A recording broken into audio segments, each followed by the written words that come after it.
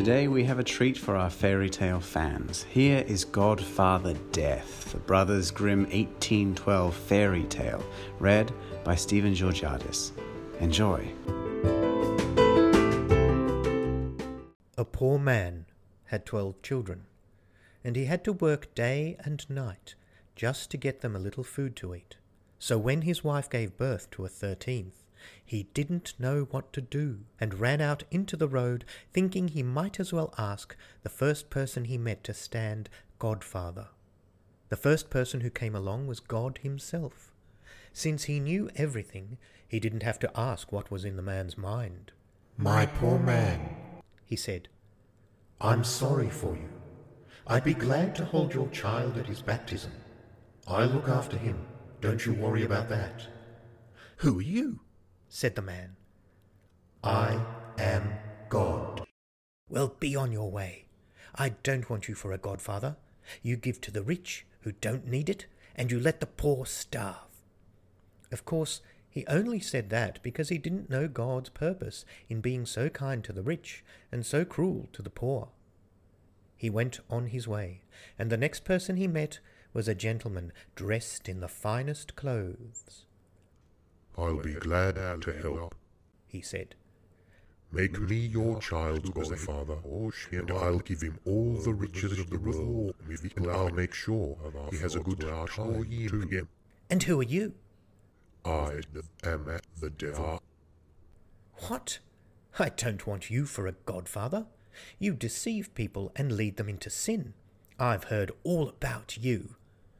So he went on, and the next person he met was an old man tottering towards him on withered legs. "Take me as your child's godfather," the old man said. "Who are you?" "I'm Death, and I make everyone equal." "Then you're the one," said the poor man. "You take away the poor, and you take away the rich. You shall be godfather to my child." "That's a wise decision," said Death. "I'll make your child rich and famous.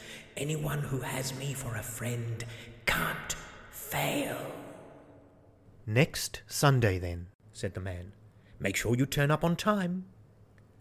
Death appeared at the baptism just as he'd promised, and swore all the vows and behaved with perfect propriety.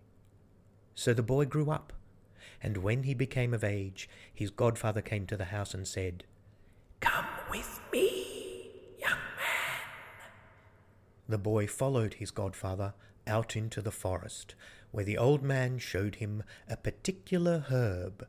"This is a present from your godfather," he said. "I'm going to make you a famous physician. Whenever you're called to the bed of a sick person, just look around and you'll see me.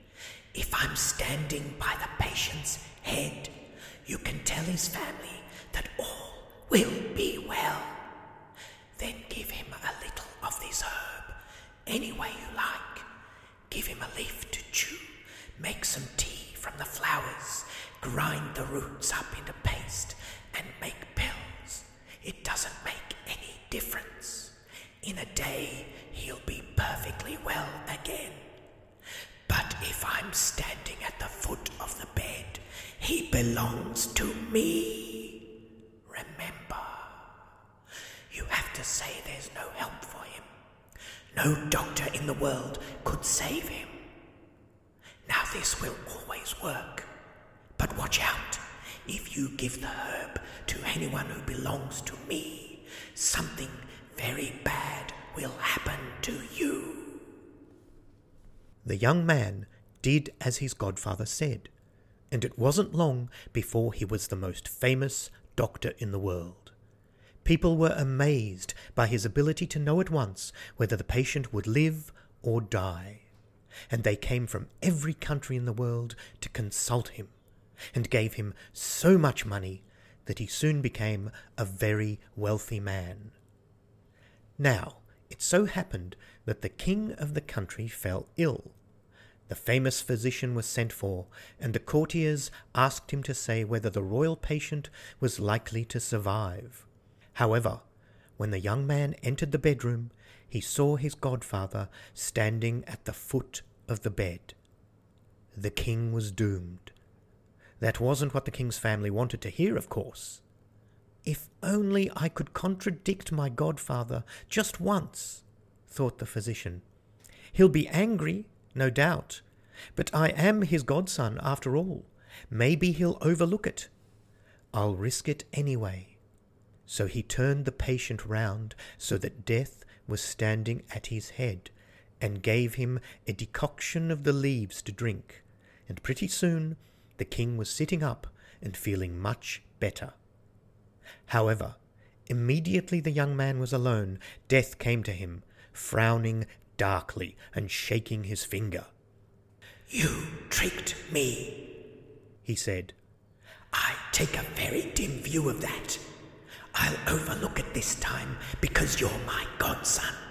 But try it just once again, and you'll be sorry, because I'll take you away with me when I go." Not long afterwards, the king's daughter fell gravely ill. She was his only child, and the king wept day and night until his eyes were so swollen he could barely see. He announced far and wide that whoever would cure her would marry her and inherit the kingdom. Naturally, the young man was among those who came to try. And once again, when he entered the sick room, there was Death standing at the patient's feet. This time, though, the young man hardly saw his godfather, because after one look at the princess's face, he was lost. She was so beautiful that he could think of nothing else. Death was frowning and snarling and shaking his fist, and the young man hardly noticed. He turned the princess round, gave her 2 pills, and presently she was sitting up with the colour returning to her cheeks. But Death, having been cheated for a second time, was in no mood to wait. He seized the physician with his bony hand and said, "Right, my boy, you're done for now." And he pulled him away from the princess's bedside, and away from the palace, and away from the town, and his ice-cold grasp was so firm that the young man couldn't pull free, no matter how hard he tried. Death led him to a great cavern under the mountains, where thousands and thousands of candles were burning, some of them tall, some of them medium-sized, and others so short that they were on the point of going out. In fact, at every moment some candles did go out, and others elsewhere suddenly came alight, so that the little flames seemed to be leaping about from one spot to another in constant movement. "See these candles," said Godfather Death. "Everyone alive on earth has a candle burning down there. The tall ones belong to children, the middle-sized ones to married people in the prime of life, and the little ones to old people. Mostly, that is. Some people who are only young have a very short candle."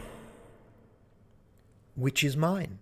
said the young man, thinking that his candle was bound to have a long way to burn down yet. Death pointed to a little stump where the flame was already guttering. The young man was horrified. "Oh, Godfather, dear Godfather, light another one for me, I beg you. I long to marry the princess. You know why I had to turn her round. I fell in love with her at once. I couldn't help it. Please, dear Godfather, let me live my life." "That's impossible," said Death. "I can't light another one without letting the first go out." "Oh, I beg you, please. Put this one on top of a new one so it can carry on burning when the first one's finished." Death pretended he was going to do that, and he took a long, new candle and set it upright before taking the little stump that was nearly out. But he was determined to have his revenge, and in tipping it over to light the new one, He let the old flame go out. The physician fell to the ground at once, for he was equal to everyone else. He had fallen into the hands of death.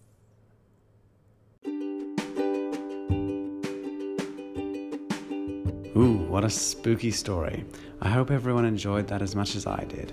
Tune in next week for another Someone New podcast episode. Until then, have a good one.